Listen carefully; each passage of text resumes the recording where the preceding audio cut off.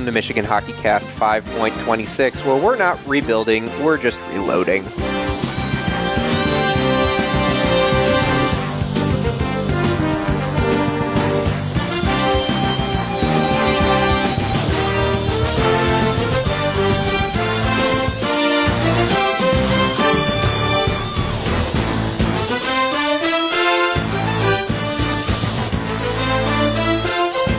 Alex, every week I try to come up with something that is interesting or laughable or something to catch you off guard to see what your opinion is on it. Do you have any idea, for one last time this year, what I could be thinking this week? No. No. NFL draft? No, that's too on point. That would be, we could probably talk for 2 segments about that. So if you'd like to, well, no, we probably shouldn't do that. I feel like we have to discuss the Oakland A's.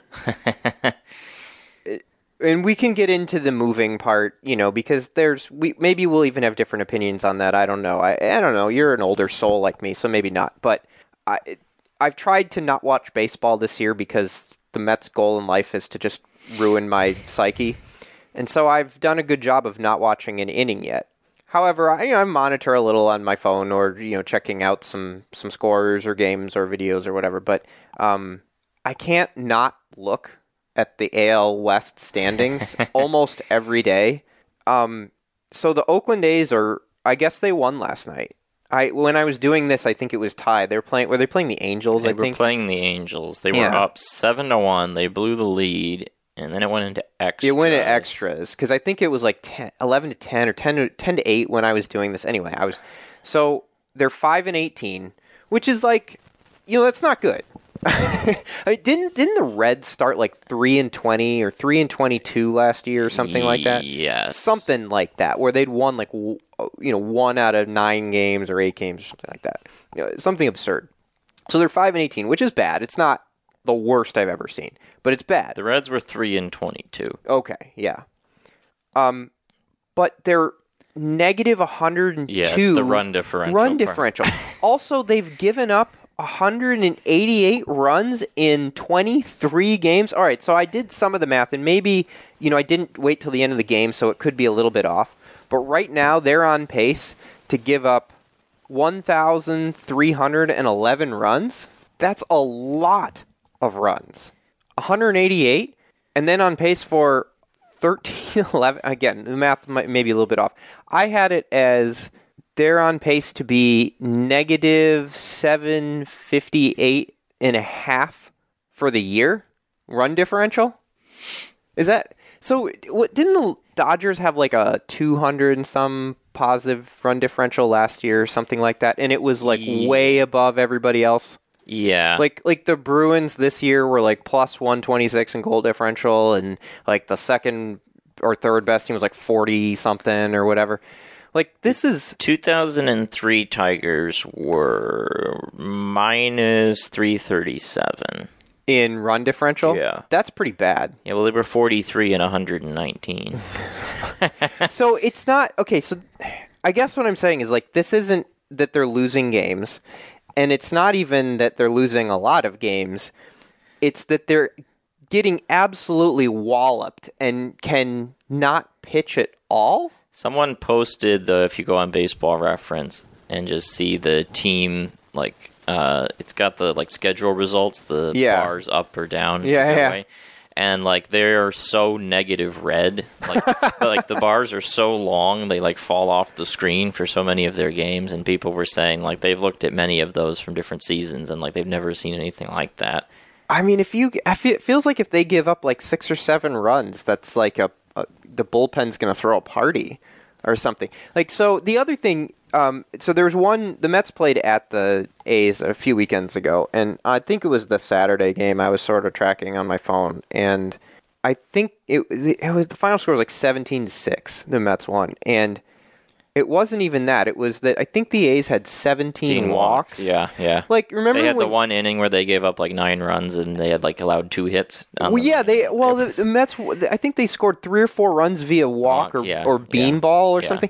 And you and I were discussing. I can't remember if this was on the HockeyCast or if it was HockeyCast, right? Yeah, for for baseball. But we were on a podcast, or if it was in person, but like you were talking about the World Baseball Classic, and you're like, some of these teams are just so bad, and they had to the Great Britain Canada. The Great Britain Canada game, they had to cut short because didn't the one team have like 20 walks? Yep.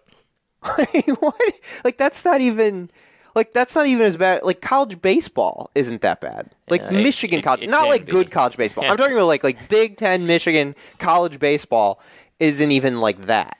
Yeah, the A's are just unbelievable. There's no other way to put how bad they are. I mean, they've traded anything with any sort of value in that organization. Pretty much.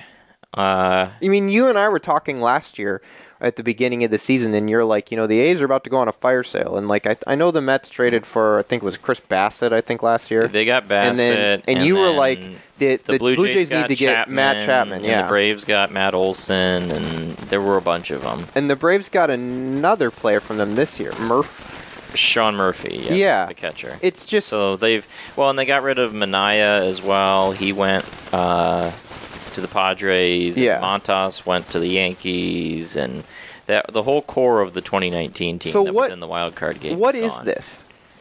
Like what? I mean, this is. I mean, I understand that you break down and then you rebuild, and the Astros did it, and the Orioles are doing it, and that kind of thing. But like this is otherworldly. But the thing about it is, and this is what I've said for a long time, is that like, if you are a really good franchise in baseball, you should never have to tear down, ever. Right. Well, the Rays. Yeah, right? But the Yankees haven't had a losing season in 40 years. Well, is that true? I believe it is, yes. They missed the playoffs. They missed the playoffs. Okay. But look at the years when they missed the playoffs. Yeah. They're still like 83 and 79. Like that's like a rebuilding year for the Yankees.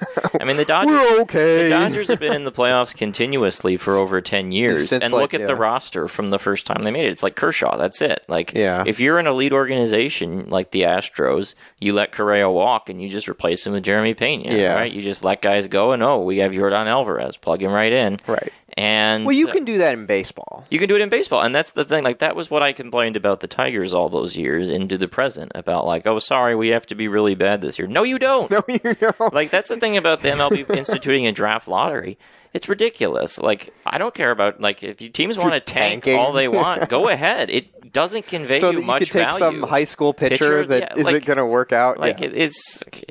I mean, you look at some of the best teams, how many of their guys were top 5 picks? Like, not very many. Like a couple. Like, if you go down the list of, like, the value of top 5 picks in baseball relative to the other sports, it's not even close. Yeah. Like, it's not worth it. It doesn't make any sense. So, now they're going to leave, right, supposedly? Like, they've been approved. We're not going to talk about the possum situation. We can talk about the possum situation. What I'm confused about is how did no one visit the Coliseum during the off season? Like, the last game ended and they locked the doors, and then they showed up 4 hours before the first game of the year and unlocked the doors for the first time. Like, it's like when you're in class and you go into your class and for the first time that year and you find the gum that you put on there from the previous. So there's actually a funny story about this. My high school was a new school, right? Yeah. And so it was in the building of an old high school that had closed down because it was depopulating. Okay. So they closed the high school in like 2008, and then like the building wasn't used again until 2011. And my school was only using parts of the building as the school expanded. Okay. So we were the third class to come in, and so then now all of a sudden they have 3 years of kids. They need to use more of the building. Sure. So they handed out more lockers. None of these lockers had been open since 2008. Like 4 years? 5 years, yeah. Like they had to be, some of them had locks they had to saw off because someone lost the key? Yeah, and you'd open it up and there was, ham sandwiches from 5 years ago and coats and all kinds of personal some nerd belongings that someone stuffed in there and it's like his corpse is like just... Yeah, so that was the Coliseum, evidently. No one bothered to open the road TV booth for an entire off season. And then there was just a family of possums. So, all right. Are you... So they're going to leave? Probably, right? Yep, to Vegas. Do you have like do you have a positive or a negative on that? Well, there's been all the rumors about NBA expansion, right? And so... Yeah. there's a scenario where Vegas goes from 0 teams to 4 teams within 10 years. Or 5. Which is pretty wild. Yeah. So, I'm a little disappointed for the fans of Oakland because they definitely got ripped off in the stadium negotiations and things like that. But at the same time, should the Bay Area really have 2 teams? I mean, I don't know. I'm not, sobbing over that. So, part of it for me, though, is, obviously, the Athletics came from Philly originally, and then Kansas City. So it's not like they're they've been there forever, but they've been there a long time, and they've had 50-some years, and they've had years. some good teams. I mean, they had some of those teams back in what was the early 70s. The early 70s were really good, and then they had the teams in the 90s, the late 80s, early 90s with McGuire and Eckersley and Canseco, and then they had the Giambi teams and Terrence Long and Tejada and with the pitching staff, right? Who was it? It was Hudson, Zito, and Mulder. Yeah, I think the trio, right. The Moneyball era A's, right. And then they had the 06 team that actually won a series. And then that's the only series they ever won under Billy Beane. In the playoffs? Yeah, they lost 9 series and won 1. The Twins. Well, right, that's who they beat. Of course. They beat the Twins, and then they got swept by your Detroit Tigers. Yeah. And they had the 12 and 13 teams that lost to the Tigers as well, with Coco Crisp and Coco Crisp. There's a name. Sonny Gray was a rookie on the one team, and they had AJ Griffin and all these random guys. Grant Balfour was the closer.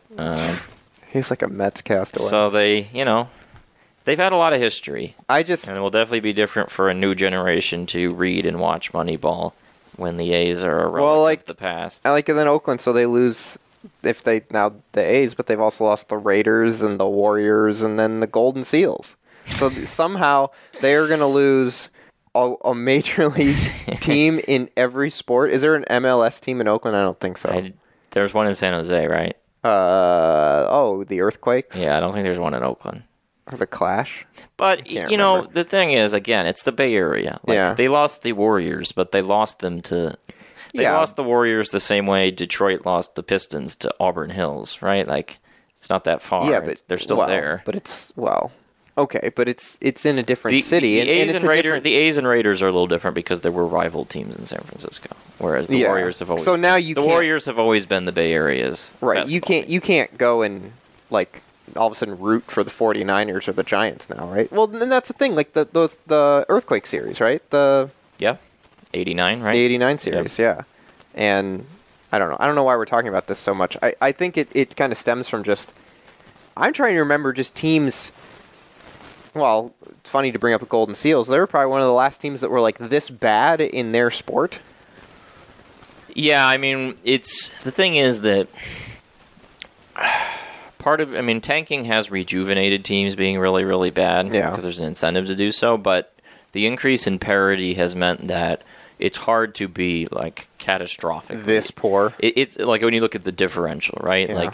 If you look at the NHL and the best teams of all time and the worst teams of all time by goal differential, they're all from the 70s because you had just a shocking imbalance in parity in that era, and so you had just a lot of games that were comically lopsided. And with leagues with revenue sharing and free agency and trades and all the different things you have now, different mechanisms designed to stop that from happening, it's pretty rare to see a team that bad, but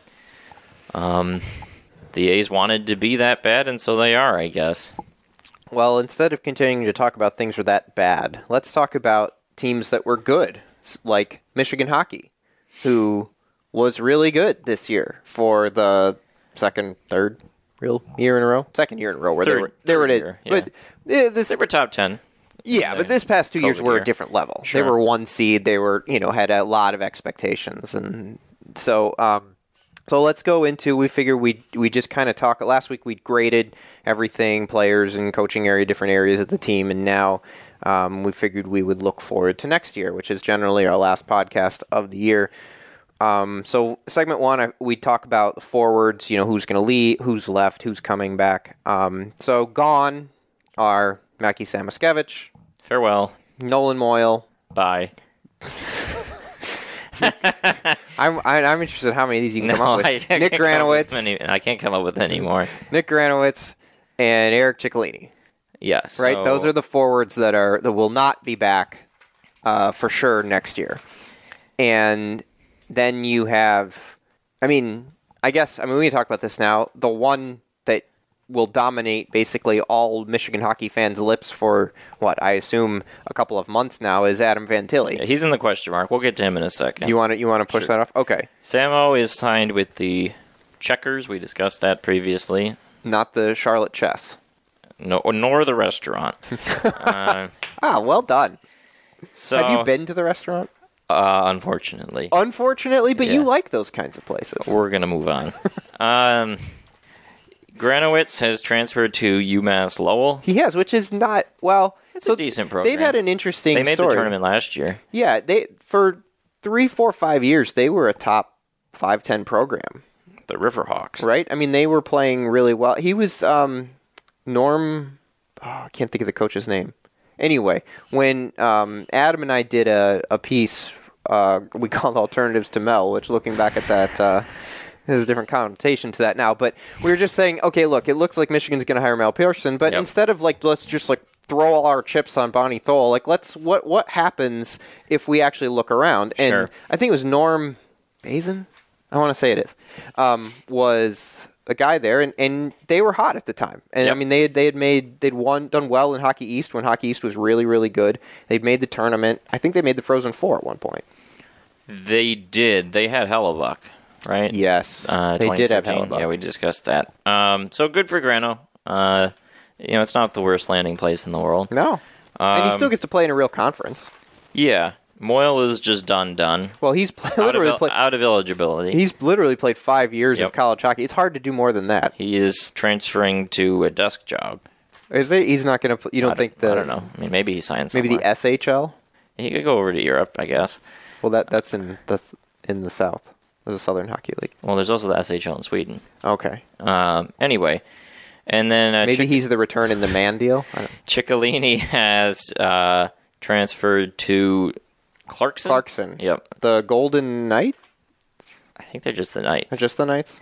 I mean, that's another decent program. That's a team that can pop up in the tournament every 5 years. It used to be good. They used to run the ECAC, and they would be a 2 seed, sometimes a 3 seed. But they've sort of been, their place has been taken more or less by Quinnipiac, and now Harvard and Cornell are both really pretty good every year making the tournament.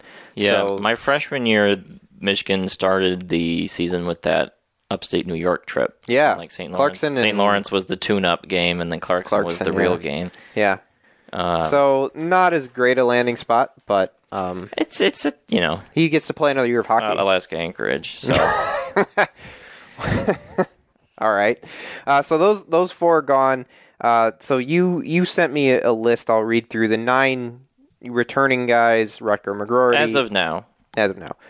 I mean, I don't see this changing unless something crazy happens. But Rutger McGroarty, Gavin Brindley, Jackson Hallam, T.J. Hughes, Philip LaPointe, Dylan Duke, Chris Draper. I did it.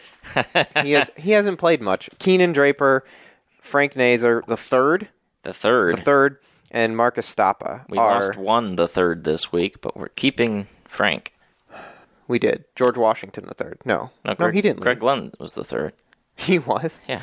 It's not Greg Glenn. It's Glenn Gregg. We talked about this. All right, and then there's the possibility of Fantilli, which would be 9 forwards back, and then Fantilli is the question mark for the 10th. Right, and then they bring in Chase Pletsky. That's what it sounds like. I don't know what Pletsky sounds like. I looked up his numbers. I don't know if you've done any deeper digging. I don't really understand this one. 15 goals, 9 assists for 24 points in 100 games. He played 20 games at Miami last year. He had no points. He took 34 shots. That basically means he was the 19th skater and wasn't taking many shifts. Yeah, okay. So they bring back 9 for sure, potentially 10, and then there's 5 forwards that you think are probably coming in? Yeah, the Pletsky thing to me strikes me as I'm trying to think of the comp of this, but it sort of feels like transfer portal Kurt Taylor in some ways, or Kurt Taylor. Okay. Because Pletzky's from Michigan, correct? Yeah. Yeah. Like, to me, it strikes me as like... Space City, I he think. wants to get a grad degree from Michigan. And they're like, sure, we'll have you in the program. Like, you can hang out. So he's not going to play. I mean, he couldn't get on the ice at Miami of Ohio. And they were not Oakland A's bad, but they were bad. Yeah, like, I mean, that does not strike me as a guy who's going to be playing. No, you play 20 games, you have 0 points, which, again, means you weren't taking many shifts. That's probably true. He also, I mean... He played 31 games 2 years ago and had 7 goals and no assists. That's hard. he had a power play goal and a shorthanded. So apparently he's playing on specialty. Anyway, I don't know. It doesn't strike me as a guy who's going to be in the lineup. Not for a team that regularly. Is probably. Yeah. I mean, going to be top 5. Yeah. If Fantilli comes back, I mean, we'll get to some of these other players. But if Fantilli comes back, how are they not number 1? I don't know. All right. Okay. That's off topic. Sure. Okay. So, all right. So we can kind of go through some of these. Rutger McGroarty, first round pick, had a really nice year. Should be on the top line. I think he's probably going to take a bit of a jump next year. I hope so. Gavin Brindley, same thing. He's even younger. Yep. Hasn't been drafted. Will be drafted probably mid to late first round is what the whispers are. Maybe second. I don't think he'll get past the first, but again, we're a little early for when. But he took a jump in the second half of the season. Yep. We both graded him really, really well. He's should be high in the lineup. The interesting thing about him is like we'll debate this when I have a mock lineup and we can talk about that. But he's probably going to be a top 6 somewhere. I think there's a couple of different options based on his skill set. But then Jackson Hallam, who flashed a lot, had really fast. Put it all together at different points, but was not very consistent. I mean, he should be like a middle 6 guy. Yeah, he's an older guy too, right? He was drafted a couple drafts ago. Yeah. Yep. TJ Hughes, who is an older guy, going to be a sophomore, kind of a throw-in at the end, ended up being, a top 5-6 scorer. He'll be either the second or third line center, depending on how things shake out. I was thinking that too. Philip Lapointe. So here's a guy where you're like, now or never. He couldn't even play this year.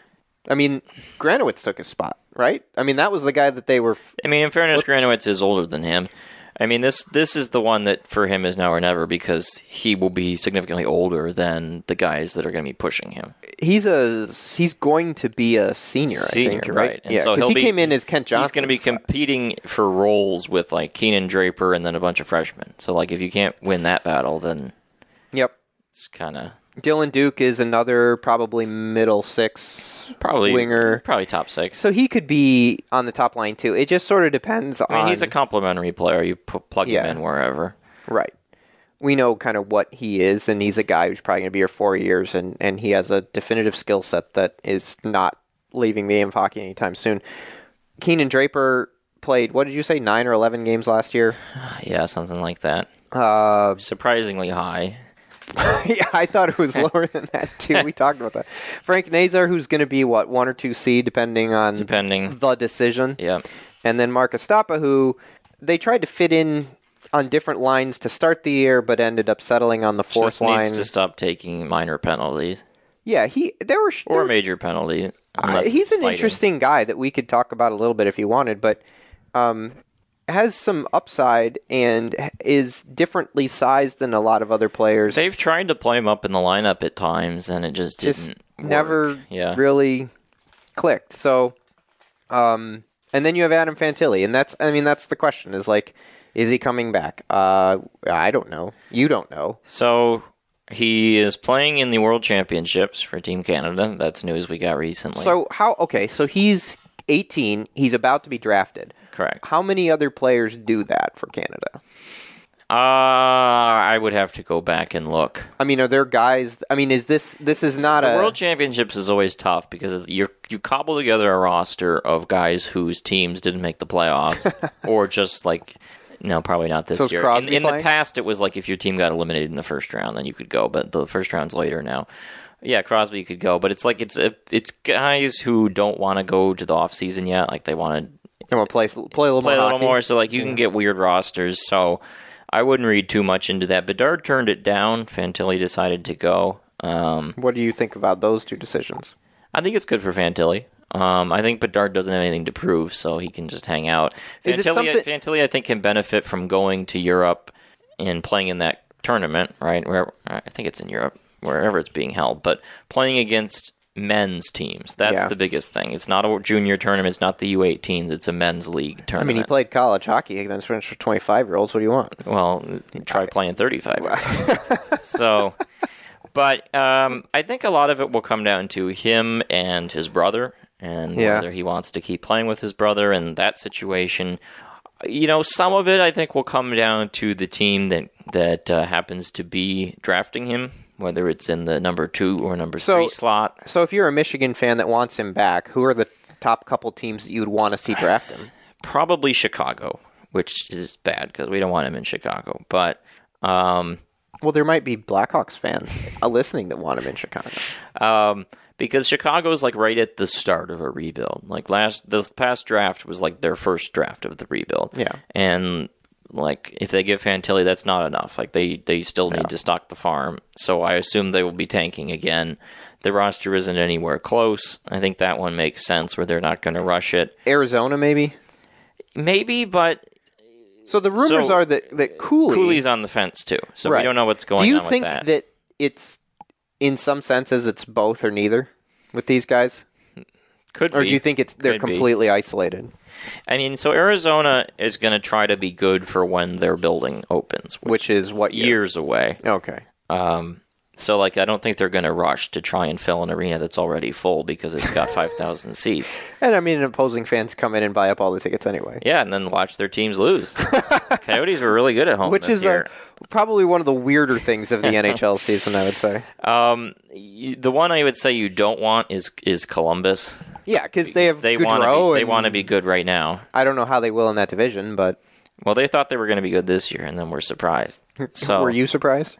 I was surprised they were that bad, but I was not surprised that they weren't a playoff team. But part of it was once we get to being a certain level of bad, you might as well. Werenski got hurt, and a lot of things cascaded. Yeah. But I think Washington, Detroit, St. Louis, Vancouver, any of those teams moving up would be danger zone for trying to get him right away, especially Vancouver.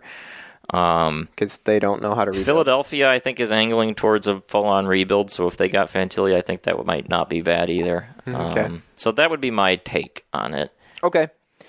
And and a lot of it will come down to, again, what he wants, because we've seen a lot more deference by teams to the player and letting the player have a say, and they do have the power in college hockey. Do you think it says anything that he has not decided yet? Potentially. It's even in the conversation. But we've just seen this more and more now, right? We've seen a decrease in the number of guys who get picked high in a draft go straight in. Well, Shane Wright didn't, right? Yeah, he got his 9 games and they sent him back, and that was a whole thing. I mean, the only 2 from this draft were him and Slafkovsky, I'm pretty sure. The previous draft, Eklund tried, and then Sillinger did, and I think that was it for that one. It's just not very common, and I think the drafts of Hughes and Kakko and that little window, Lafreniere, we've just seen guys struggle a lot more than used to. I mean, it used to just be if you were a top 3-4 pick, you were going straight in right away. No one ever doubted that, and enough guys struggled at it that I think there's now some disagreements. And do you think that could also be because a lot of the favored guys are highly skilled and smaller guys? I mean, like you talked about Hughes and Lafreniere. I mean, those aren't, or Kakko, those aren't possibly, the largest. But some big guys take time too. But Fantilli's probably not one that needs to physically mature. What I would say about Fantilli is for him to speak with Jack Hughes and maybe Jim Hughes and the Devils organization, and basically just ask the question, was that first year for Jack Hughes in the NHL meaningful? Because Jack Hughes came in and he sucked. I mean, he was one of the very worst forwards in the NHL that year. Yeah. And then in year 2, he was decent. Yeah. And then year 3, it was he's actually pretty good now. And then year 4, he's scoring 100 points. Yeah. And so if there is a feeling that year number 1 was meaningful and he got something out of it despite being pretty bad, then I would say probably go for it.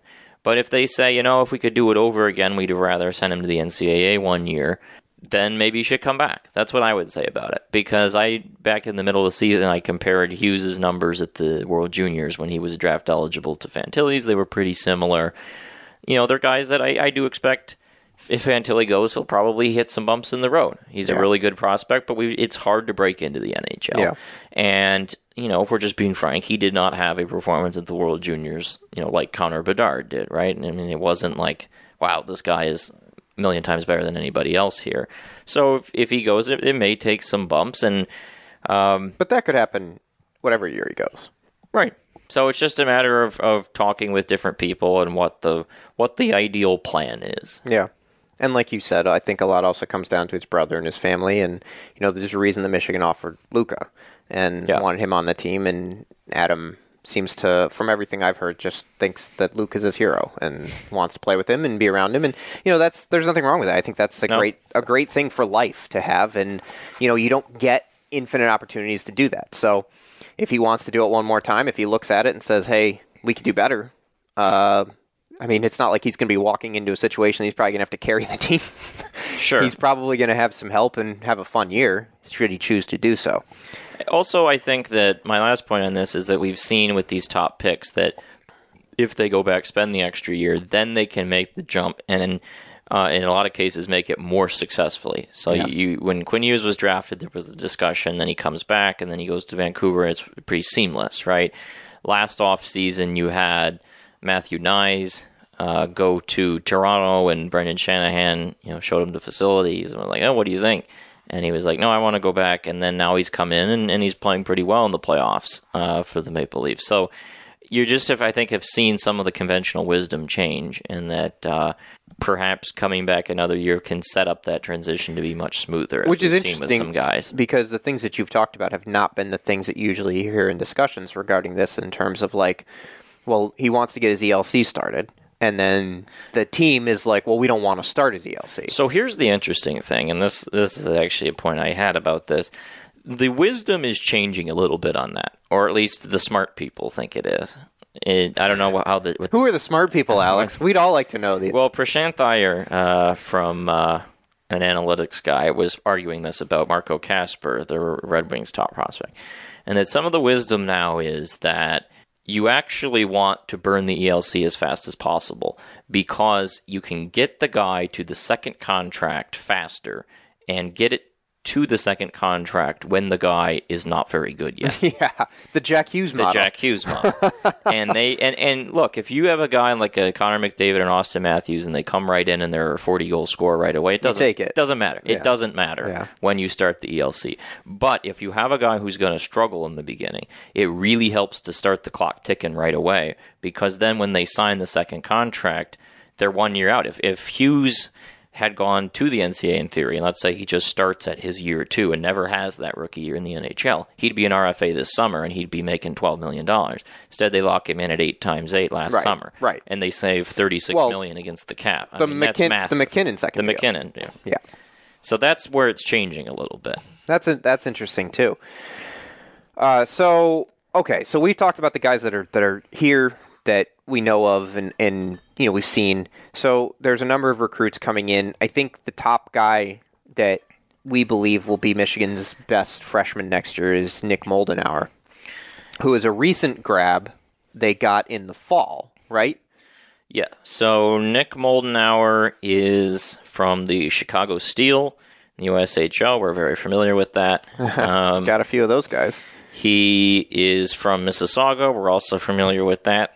Thanks to Owen Power.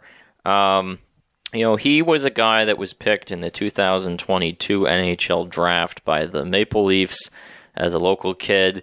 He was in a number of... So he's an overager. Yeah, so he was a number of draft people liked him as like a back end of the first round to early second round talent. And a convergence of factors happened in his draft eligible season. He had a illness where he lost a ton of weight, was not really in playing shape. He got back on the ice, and then he had a Clint Malarchuk situation where he got sliced and almost died on the ice. Yeah. And so it was just it was a draft eligible year from hell, basically. And so he tumbles in the draft, but gets taken, I think, well below what his talent level really is. And then he comes into his D+1 season in the USHL, and he puts up 75 points in 55 games on the Chicago Steel, and has a lot of people really excited and really buzzing about him. He's got a lot of talent, a lot of skill to his game, and crafty. He's a smaller guy at 5'10", but I really like him a lot. He was the second highest scorer in points on the Steel behind Max Celebrini, who is a favorite to go first overall in 2024. Well, he had the quote, too, about playing with Fantilli and Samoskevich, right? Saying, like, hey, yes, it'd be fun to play with those guys again. Yeah, and I think he's a decent comp for Samoskevich. In the difference in their draft positions, I think could almost entirely be chalked up to what happened to Moldenhauer in his draft-eligible season. He's a real talent. I think he could slide in very seamlessly. So is he a guy that if Fantilli comes back is a candidate to be on the wing? Sure. With, say, Rucker McGroarty. Yeah, I mean, he's a skilled, crafty guy, can shoot the puck. Or even a Dylan Duke. Right. And, yeah, I think he will fit into the top six very comfortably, and he'll bring the passion with him. So all the pluses there. All right. Number 2, the next guy that I hear the most about is center Garrett Shifsky. Garrett Shifsky. Who is small. He is 5'9", 174, according to College Hockey News. But he's old. And these are the kinds of guys we he'll be want to take more of. 20. Yes. Wow. Okay. So he's 20 right now. So he's like TJ Hughes in that sense. Hughes, I think, was 21, but... Oh, he was even older? Yeah. Wow, that's really old. I think so. Okay, so Shifsky is a center, but tiny. Is he a guy that is... Yeah, TJ Hughes turned 21 in November. Is he a guy that... could he be like... Let's say they get Fantilli back. Is he the fourth line center? I think he would probably be on the third line. So okay, yeah. If Fantilli's back, you're right. He would be the fourth line. If Fantilli's gone, he'd be the third line, would be my guess. But he's probably going to be a center. They're not going to move him to the wing. I would assume he would play center. He was he was in Waterloo of the USHL. He was the captain of the Blackhawks this year. 52 points in 57 games. Just a solid take. I haven't scouted this guy yet. I don't watch a ton of USHL, so I don't have that offhand. But just going off the statistical side, he led the Waterloo Blackhawks in points, which is a nice indicator. And again, I've just kind of advocated for taking more overagers that are solid players in the USHL. Because that's going to be your depth. Yeah, it's just a market that I think the team hasn't, cornered necessarily. I mean, he was top 25 in the USHL in scoring this season. So just a solid player that I think should be able to come in and fill in competently. And he hasn't been drafted. Moldenhauer, by the way, was third in the USHL in scoring. Okay. While we're at it. But again, playing on a crazy team, so that's part of it. Yeah. But Shifsky has not been drafted? He is not. He's not going to be drafted. I mean, he's already 20. If he hasn't been picked by now, it's probably not happening. Yeah. But that's fine. That's what we want. We want guys down in the lineup who are more experienced, will stick around, and be the meat that fills out the bones of the team. Sure. Michael Burchell is the third guy that kind of keeps fitting into these lineups. He is younger, right? He's also small, 5'10", 150, according to College Hockey News. Michigan doesn't take a lot of big guys, in case you haven't noticed. Yeah, I think I'm bigger than that. 5'10", 150. But he's an 05, right? April 05. So he he's about to turn... Well, when's his birthday? 18. Like April 29th. So he's still 17. Yeah. And his draft year's also coming up. Yeah, I don't think he's going to get picked this year. He was 96th on the future considerations draft board, but I thought I saw on the Central Scouting he was down in like the 220s from North American. So that's like a non-draftable range. He was fine. 38 points in 61 games for the Dubuque Fighting Saints at age 18. It wouldn't be crazy if they deferred him a year. Just send him back, let him get better and maybe put a more Shifsky type stat line together and then bring him in the next year. But I would assume for the moment he's coming in, but he, wouldn't shock me if they push him back. So with the three guys we talked about, and you add in Pletzky, That's 4. If Fantilli comes back, that's 5 plus 9 returning. Now you're at 14. They played with 14, I believe, this year. Yeah, I think you'd want 1 or 2 more because all of their... they were light at forward and they this were year. deep on defense. Yeah, so you probably could still take a couple more guys. Do you have anything more on him? Or no, I mean, I think that Burchill, you could defer him a year and pick up a guy out of the portal if you wanted to go that direction, right? But there's other guys. Will he be wanting to get to college? Depends on the player. I mean, he's 18, so you can defer him more easily than you can Tanner Rowe, who may be next on the list. Okay, so we can talk about Tanner Rowe. He's a little bit bigger, 6'1", 179. He's also from Michigan, Calumet, and he's an 02, so he's 21. He is 20 at the moment. Has he turned 21 yet? August. No, yeah. So he's 20, yeah. Yeah. I mean, they got this guy in the middle of the year, I remember, and they got the commitment, and I was like, okay. Okay. You pull up the stats, 6 goals, 15 points in 58 games as a forward in the USHL at age 20. I mean, that's... Yeah. I don't know. That's kind of scratch territory. Is he a guy that's coming in? So he's probably not. That's I think Keenan Draper had those numbers roughly. Let me look back at what he was at. But, I wouldn't be going crazy about Tanner Rowe right away. Especially as an in-state guy, that tends to be... I mean, Keenan Draper had more than that. He was in the BC... No, right, in the US, yeah. It is Keenan Draper numbers. When he was in the USHL, that was equivalent. Then he went to the BC and did well there, but... He's just a guy. Probably press box territory as a freshman. And then you see what you have later. Okay.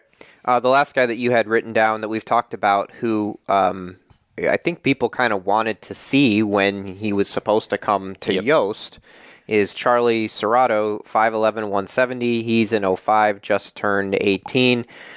But he played on the USN... or I'm going to mix this up with the soccer team. USNTDP. NTDP. Yeah, on the 18s, but got demoted at some point, and also was, I think, healthy scratched at Yost when they came here, which usually doesn't happen when you've already committed to a school. They're going to play you against, where the team that and the fans that you're going to be playing for, right? I mean, so that was an odd situation. Yeah.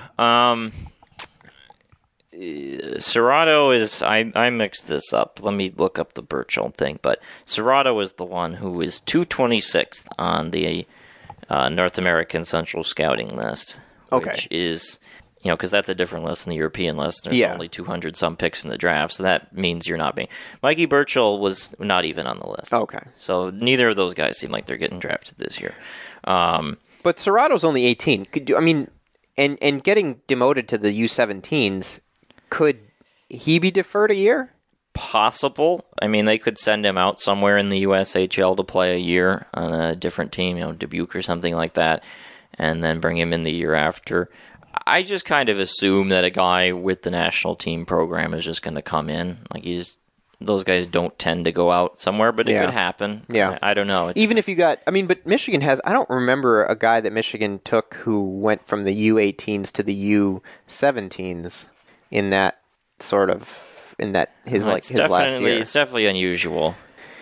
Yeah, and maybe that's anyway. And then the other guy that's listed that I don't think you wrote down, but Andon Serbone. No, he's gone. Oh, he flipped to Quinnipiac. Oh, interesting. Recently? A little ways back, yeah. Okay, so thanks a lot, College Hockey News. And then you had Brian Nicholas, who's 18 and had 7 points in the USHL as a forward. That's not great. He's still listed on Elite Prospects as a Michigan commit, but the USHL has him down as Quinnipiac, and that's what his Twitter has. Don't know why that hasn't been updated. Okay, so he's out. And then Brian Nicholas? Brian Nicholas is 5 points in 31 games in the USHL at 18. That seems 5 points. That seems like a deferment. Yeah. So, at some point, like you said, they're going to need bodies. So, So if we're bringing in Shifsky, Moldenauer, Burchill, and Rowe, that's 4. Pletzky, 5. You already had 9. That's up to 14. Fantilli, possible 15. Yeah. That's to me, probably fine, right? And then if you bring Serrato in, then like just defer Nicholas or defer somebody else, Yeah. right? I mean, I defer just- Bill Burchill, whoever you want. Just Yeah. And kick then the can down the road. Because right now they don't have a lot for a 24, I don't think. No, I mean you can push those guys back Yeah. and get someone out of the portal if you need that. Do you think? I mean, can you foresee someone else coming out of the portal? Would that surprise you this summer? Or I mean, they added T.J. Hughes super late last year, so it wouldn't shock me. But that's not even the portal. No, but that's just a body you picked up from somewhere. It wouldn't, Yeah. I mean, I wouldn't be shocked if they got someone out of the portal or someone from somewhere else. Who knows? So, all right. Before we head to break, let's talk a little bit about potential lines, forward lines. So, if let's say Fantilli comes back, because right now he's still technically on the team. I mean, are you thinking maybe like a Rutger, Moldenauer, Fantilli top line?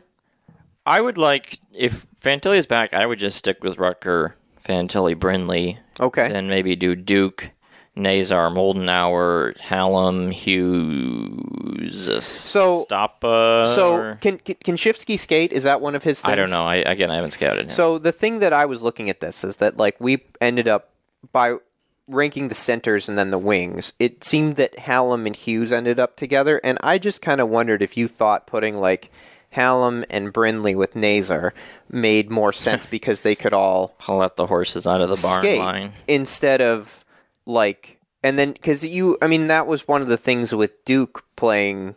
Like if you put him with Hughes, that would probably be a more similar skating line. Yeah, I think you would need a fast guy with them, though, just So for, you'd want- for the transitional ability. So maybe Hallam. Because sometimes if you get three guys that can't skate, and then they can't break the puck out of the zone. Right? Like, That's so you want to break up. you should always have some balance, Yes. is generally my belief. Okay, so we'll start over then. Because I was wondering where you were going to go with that. So you would think even Brindley, Fantilli, Rutger, like they had this year. Sure. And then maybe a Nazar, Moldenauer, Duke. Right. And then Because Duke would give you the digging, right? Yep. And you'd have front, and then you'd have Hallam, Hughes, and Shifsky. Sure, or do you think he'd be or a Stoppa or someone like that? and then potentially Shifsky versus like a LaPointe for the fourth line center? Yeah, or if you Draper, or if you brought Serrato in and you move someone else to the wing. They have enough bodies that you can credibly fill out a bottom six. Yeah, and I mean, if you get Fantilli back, you're basically looking at 9 to 10 of the spots just sort of fill themselves, especially when Sure. you add in Moldenauer, and Sure. then you can kind of just have an open competition for the last 2 or 3 spots. But I think that'll be probably the interesting thing about fall camp is seeing kind of who connects and how many freshmen really pop. Because this year, obviously, they had some highly drafted ones, but they also had a couple guys like Hughes that worked their way in the lineup and ended up becoming big pieces. There could be one of those next year. Yep. I can't believe I'm doing this. If you find yourself in the penalty box, you want a Michigan man arguing your case, call criminal law attorney and former prosecutor Jonathan Paul tonight. It's 248-924-9458. Or visit his old website at michiganlawgrad.com.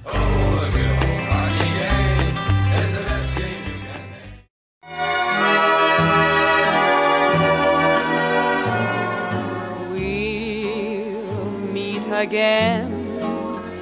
Don't know where, don't know when, but I know we'll meet again some sunny day.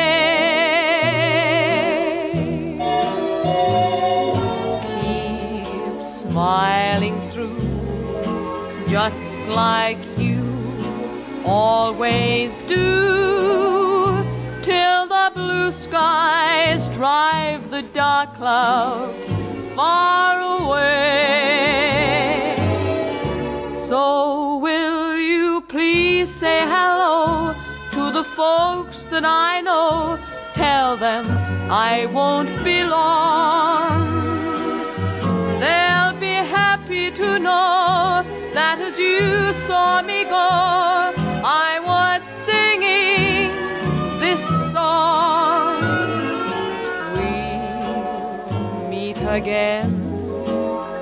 Don't know where, don't know when, but I know we'll meet again some sunny day. Okay, so then on the back end, we've discussed a number of recruits and returnees, of which there are plenty, but they did need a little bit of restocking forward. Defense, I think, could be almost the opposite, where, I mean, they have a couple guys listed, and you mentioned guys that could come in, but, I mean, they lose, what, Hughes? Which is a big one. Well, sure. But that was... okay, it's a big thing to lose, but you also knew last year that you were losing him. Sure. This is in no way a surprise, right? I mean, he's going to come, stay 2 years, and then sure, but it's not. But it's still. Well, we only lost one guy, but he was like kind of a big guy. Yeah, I mean, and then they lose Keaton Pearson. Yeah, to North Dakota. So who I finally am getting his name right with any sort of consistency, and now he leaves, and that's a big place to go.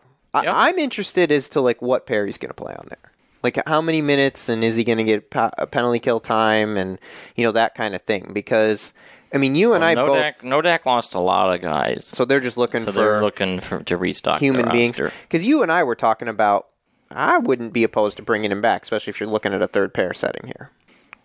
No, but they got rid of him, and they brought in 2 transfers instead. So before we get to the transfers, the guys that are coming back are in no particular order: Brendan Miles, Steve Holtz, Seamus Casey, Johnny Duskinis, Luca Fantilli, Ethan Edwards, and Jay Karanen. We can walk through some of these guys the way we did the forwards.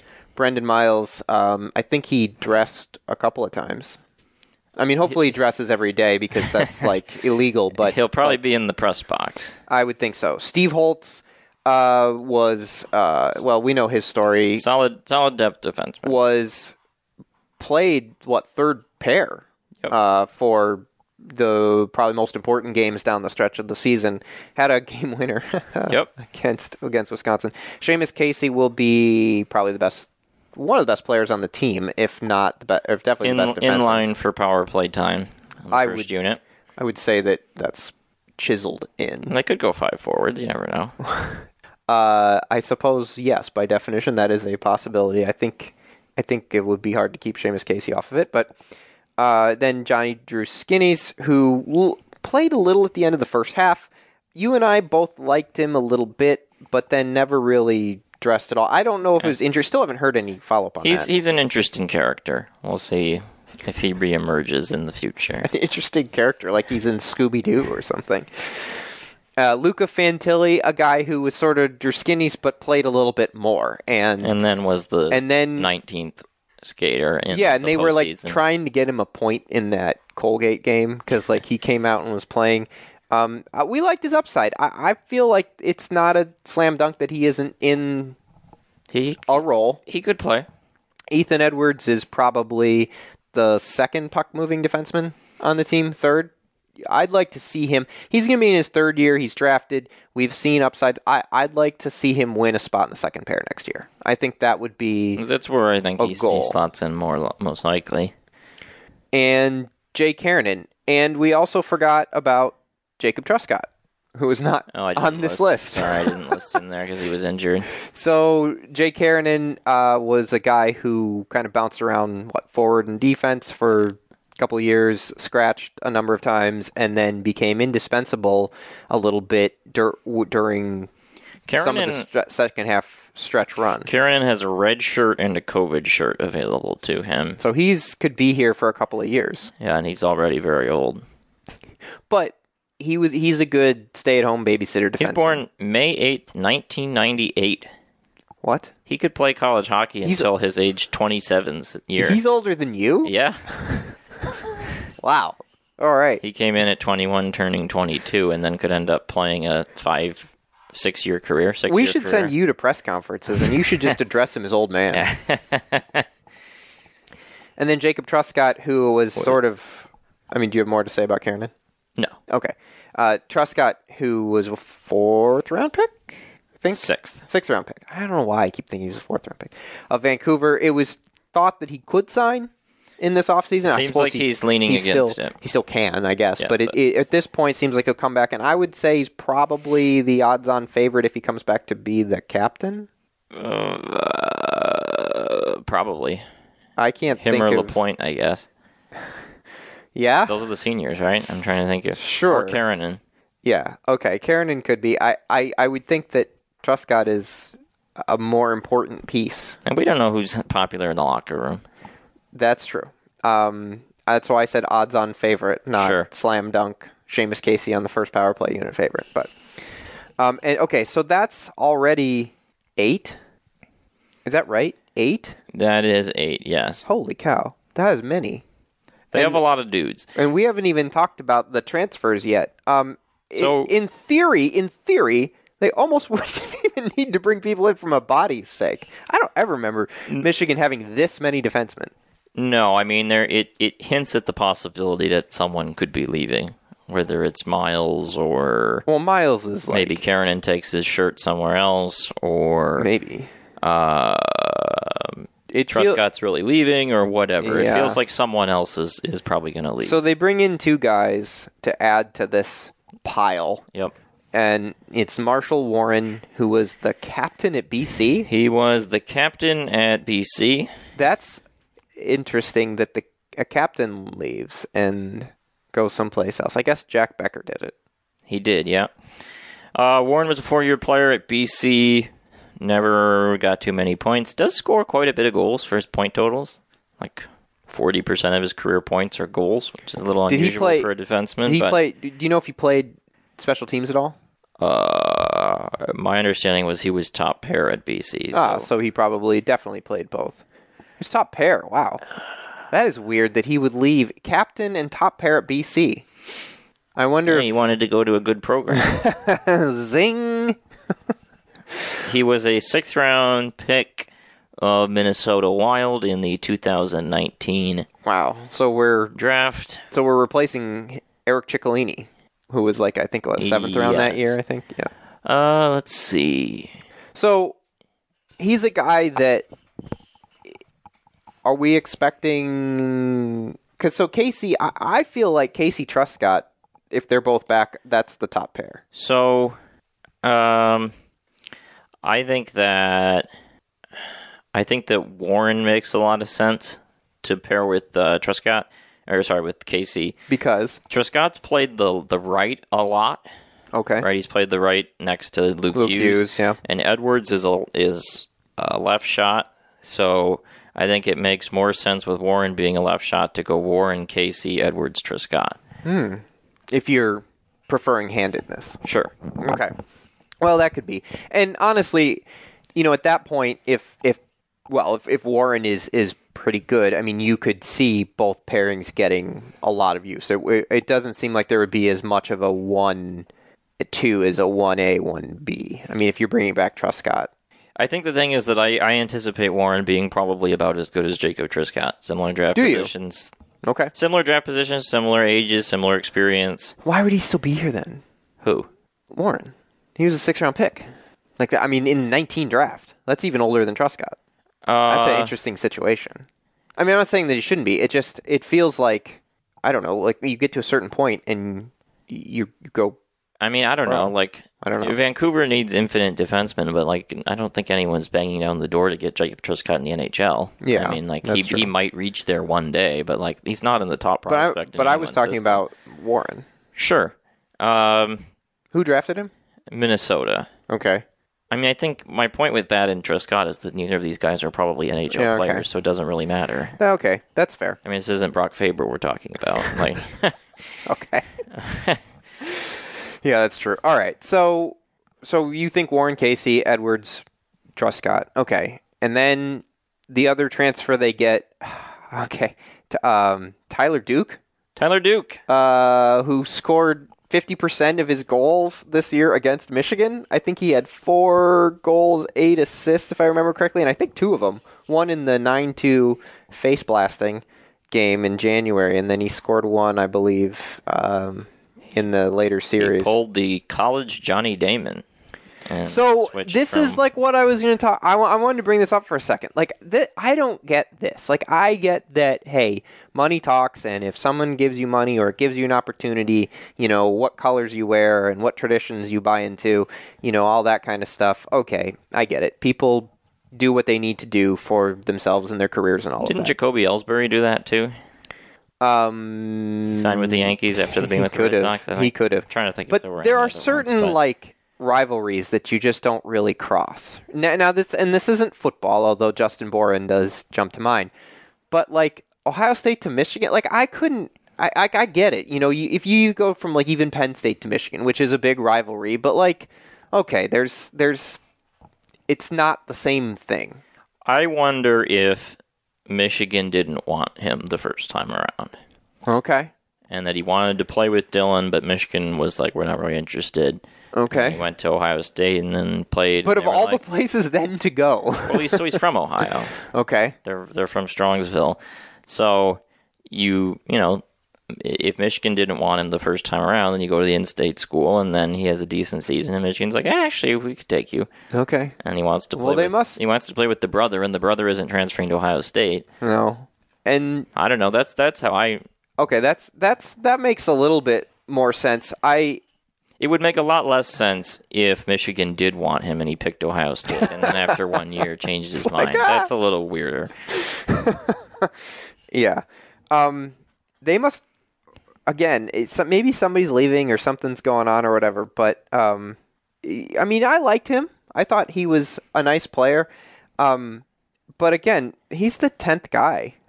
Well, he's not the 10th guy in order. I mean, he was a starter for a team that made the regional final. Right. He's going to be playing. But they brought him in. Sure. When they have other guys that they've also brought in at previous times. And so that's 10 defensemen, which is almost 2 full sets. But let's say they don't really like Driskinnis. They don't really like Luca Fantilli. Okay. Miles isn't a viable player. Okay. Then you need... now you're down to... Now you're at 5. You bring in Warren. You bring 2 in, and then you have your 7 guys you like. That's a possibility. But it's also a possibility someone's leaving. That's true. So you like Duke. You think that he's going to play? He's probably not coming. I would assume so. And probably at this point, third pair with either a Karanen or a Holtz or a Luca or somebody like that. Depending on, I would guess, some fall camp and who shakes out and who doesn't leave and that sort of thing. And then there are 2 recruits as well that I don't. I mean, unless several people leave, can you carry 12 defensemen?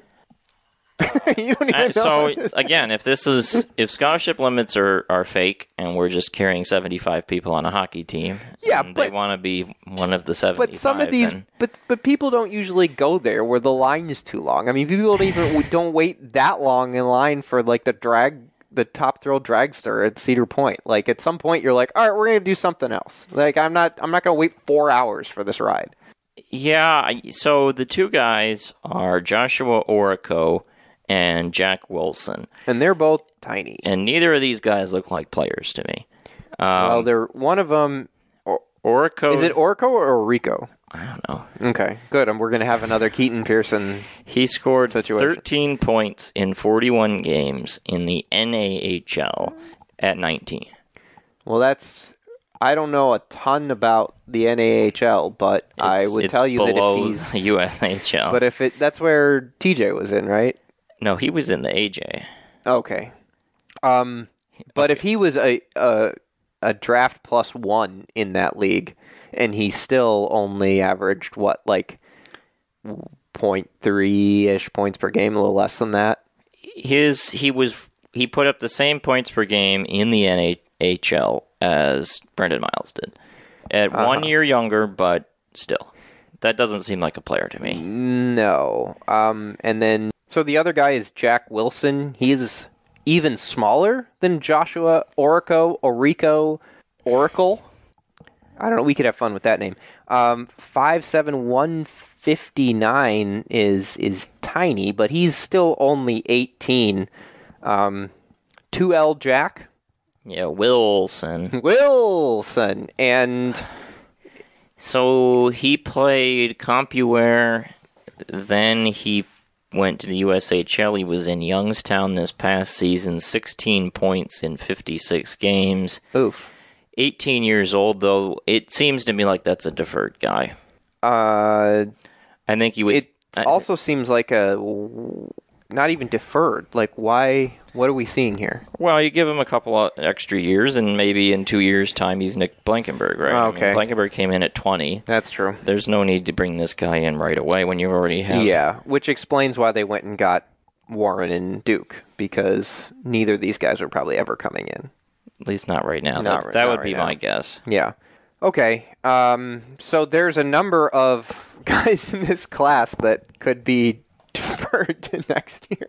Like when you look at the forwards and then the defensemen, I mean, you could easily make a case that 4 or It's a 5... long way of saying that the people in this class are not very good. No. It looks like Moldenauer could be a player, maybe Shifsky, and then after that... Burchill possibly down the road. Serrato is interesting. But those are guys that are down the road. Michigan has been in terms of instant impact, yeah. for like 4 years now, where you're just bringing in these monsters. Yeah, no Cam York. No, it does not appear that they have. I mean, Moldenauer and then maybe Shifsky are guys that contribute in year one. Possibly, yeah. I mean, after that, you're probably looking at whatever happens next year more than anything. So we can move to goalies. Okay, so Eric Portillo, who has been, almost like two different players the last 2 years, is gone, signed with... Okay, so he signs a deal with the Ontario Reign, REIGN, Yeah. Ontario, California, not Ontario, Canada. Doesn't play, because I was looking up, the Colorado Eagles eliminated them, and I was looking at some of the stats for some of the Eagles players, and I wanted to see if they played against Portillo, and I don't think that he even played a game for the Reign, but then they were right at the end of the regular season, right? But then this week, he signed a deal with the Kings. So he's actually has... He signed an ATO with the Reign. Okay. And so then now he's signing his ELC. I see. That will kick in next year. Yeah, and he'll be in Ontario. You don't think he's going to play in Game 5? Is right? I mean, is that safe to say? Yeah, so he signs an ATO because I don't know exactly what the story was. I'm not sure if the Kings didn't have a contract slot open, because you can only have 50 contracts total. Yeah. They're also still in the playoffs. So you sign an ATO, you join the AHL team. He wasn't going to play really in the playoffs. I mean, they're not rushing to plug him in the AHL playoffs. And so now he signs the ELC. Okay. And then he'll be in the AHL. Okay. So he's gone. Noah West entered the portal and then exited the portal a la Nolan Moyle. He was retrieved. He was, with one of those ball retrievers. I feel like I made that joke before. I don't know. But what else you can say? The golden retriever, I guess you could make a joke on. And then Tyler Shea is in the portal and is still in the portal, but could come back. I don't know. Come back. But that's, I mean, he's a guy that Michigan has had, rotating it. Jack Levy has been in that spot. I don't really know why he was in the portal. Chad Cat was in that spot. Chad Cat. I didn't really understand why he's in the portal, because typically those kinds of guys, I mean, you know what you are. So they have Noah West who comes back, they lose Shea, and then they're going to have this, is it Marcus Brandman? Yeah, but he's gone. But now, yeah, it looks like, what did you say, he got Papa Conte'd? I don't want to say that officially. Okay. We don't know exactly what happened, but would be the guess. He's not going to come in for some reason, and then they bring in Jacob Barzuski from Canisius, who had a pretty good year. Yeah, so the Brandman thing, his M was deleted off the line charts. Yeah, but he plays with, was it Serrato? He plays one of the recruits. One of the recruits who still had their M. Yep. And then he deleted the commitment post. So, he gone. Thanks, Hawk. Which, a bummer-ish, but I wasn't, pounding the table for Marcus Brandman. I was intrigued, but it's not like he had a 920 in the USHL like Strauss-Mann or Portillo did. But Brandman, that stuff happened after they get Barzuski. Now, or at least publicly. Publicly. Right. I mean, who Stuff knows happens in the background long before we get to know. That's not even close to being true. You and I are the major string pullers in these scenarios, Alex. So, Jacob Barszewski plays at Canisius for... Did you look up his pronunciation? No. Am I getting it wrong? My guess was Barczewski. Barczewski? Did you watch the game where they played in? No, but... But usually CZ is... I mean... Well, Illinois had the guy. It was Pelczewski, or Palcz. I don't. Yeah, EW. Okay. He was a tackle. Should we use both of them just in case? I don't know. That's just how I was looking at it and pronouncing it. Okay. So I didn't know if you had the correct one or if I just assume I'm correct. I don't know about you, but anyway. So he played what? Call him Jacob B. Mr. B. Jakey B. So he played what appears to be, 100 games? 40 and 60. Seems like last time I looked was 100. In 4 years at Canisius. Plays the most games of his career this past year, where his team is, I guess, the best. His numbers were 2.64 and 9.18 at Canisius. I mean, that's, fine, good? I mean, the numbers are fine. Yeah, obviously, it's Canisius, and they gave up about 31 shots on goal per game this past season. They gave up 33.3 in 2022, and he had a 923 in that. So playing behind a team that, very least, is giving up lots of shots. We don't have shot quality numbers on that, but it's not like he's behind a fortress or something. And he's putting up good save percentage clips behind that, so that's all promising.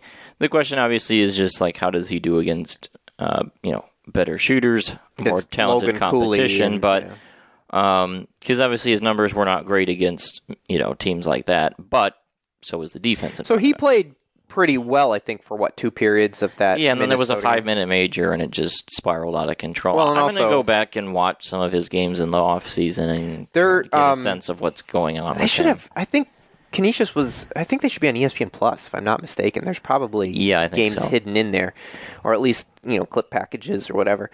I presume they're bringing him in to start. I would think. I think it will be a competition. Okay, a competition or a JJK competition? I don't know. So here's my thing: is we've seen Noah West 3 times, right? And he barely played at all 2 years ago.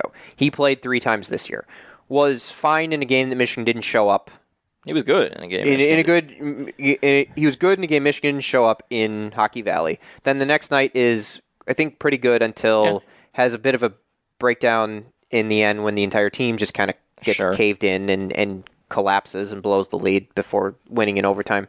And then plays against Minnesota, and when it was a little iffier. Was not great in that game. And I think that the things that you think about guys like that are, reflexes and athleticism and side to side and that sort of thing.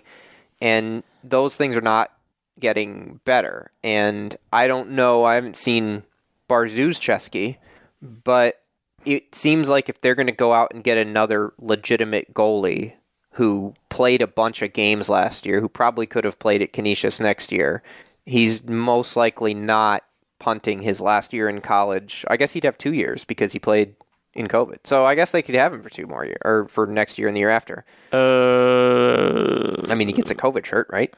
2021. He played 4 years, though. One of them is a COVID year. Yeah, but he's using that this year. This will be his 4th year. Oh, well. Correct. You're right. This is his COVID year. Yeah, this is okay. COVID year. So he will play. My guess is that he's not going to take his last year in college and rotate, right? I mean, he'd probably play. He played 32 games last year, which was the majority of games that Canisius played. It seems like, he's probably got to come in and win the job, but it feels like they're planning on him coming in and winning the job. Yeah, I think that's the hope, but I think they'll give both guys a shot. Sure. Yeah. I don't think they're rigging it, but I also think that in the back of Nerato's mind when he's going around this summer, he's not going and thinking, "Ooh, I wonder who's going to be our goalie." He's going to be like, "This guy's going to come in, he's going to win the job," and I didn't really want to tell Adam Fantilli come back another year and then put Noah West in goal. That may be a mean way of saying it, but I'm going to see what happens. I'm going to be squeamish regardless. I don't love this goalie situation either way. Would you prefer Brandman? Nope. So there are not many options that you I would prefer to get a Haas out of the portal who played at a high level with a 920. That's what I would prefer. Matt Galita? Yeah, I would prefer to get Ryan Bischel personally. Just rip him from Notre Dame? That's what would make me feel good. I mean, we're going between a guy who's never played, a guy who's up transferring from, a minor conference, or a guy that wasn't great in the USHL. I mean, none of those three were really appealing to me. I would have liked to have all three options and hope one of the lottery tickets hits, but we'll see what happens. Yeah. This is going to be the first time that Michigan's going to probably go into a year with this much uncertainty in goal since JLF, Hayden Levine LaFontaine and Levine's freshman, sophomore year. Yep. Because sophomore year, I mean, you would have known both of them, but yeah. I don't know. I trust Naurato, and I feel like if this is the trigger that he wanted to pull, he could have waited longer and tried to fish around and try to, offer Ryan Bischel like a house in Burns Park or something. But he pulled the trigger on this guy, and I don't know. It'd be interesting to see who they hire as because they get an extra coach, right? I think so. So we're kind of hoping it's a goaltending coach, maybe. That would be ideal. Yeah. So okay. So we haven't really talked a lot of scenarios if Fantilli isn't back, but if he is, I mean, I don't think this team has a lot of glaring holes. Like we just talked, they have a lot of bullets for a lot of different positions. They've done a job filling spots. Even without him, I think they're still going to be probably a top 10 team. Yeah, I think my way I would sum it up is that if they are getting Fantilli back, then the only question is, do they get the goaltending? If Fantilli is not back, then pretty good team. Yeah, I mean, we talked before about who takes a step back and who takes a step forward, and we think that Wisconsin gets better and State gets better and maybe Ohio State. Now, I mean, that's part of the other thing is getting Tyler Duke is. I mean, are there any Buckeyes left? Has the tree emptied out? I mean, it seems like that. Unless they find guys in the portal like crazy, it seems like that team will struggle a little bit. Notre Dame obviously getting Bischel back, but they haven't had goal scoring in a while. I mean, Michigan looks like they're going to be a top 2 or 3 team in the conference, regardless of how this plays out, unless, there's just an absolute cratering before our next HockeyCast. Would you disagree? Nope. They should be a good team. It feels like if you get Fantilli, you're probably a top 2 or 3 team. If you don't, you're probably a top 5 to 10 team. And then, you go from there. Obviously, like you said, they may lose a player here or there, especially on defense because there's so many bodies. But I would say that right now they have their pegged 6 or 7, and it would be surprising if any of those guys left. Pretty much. I mean, they should be a good team, and we will look forward to it. All right, Alex, anything left to say before you head off into your summer of travel and golf, and what else are you going to do this summer? Eat popsicles? To be determined. To be determined. All right. Well, we will hopefully give you an update sometime in the summer. Otherwise, we will see you in the fall.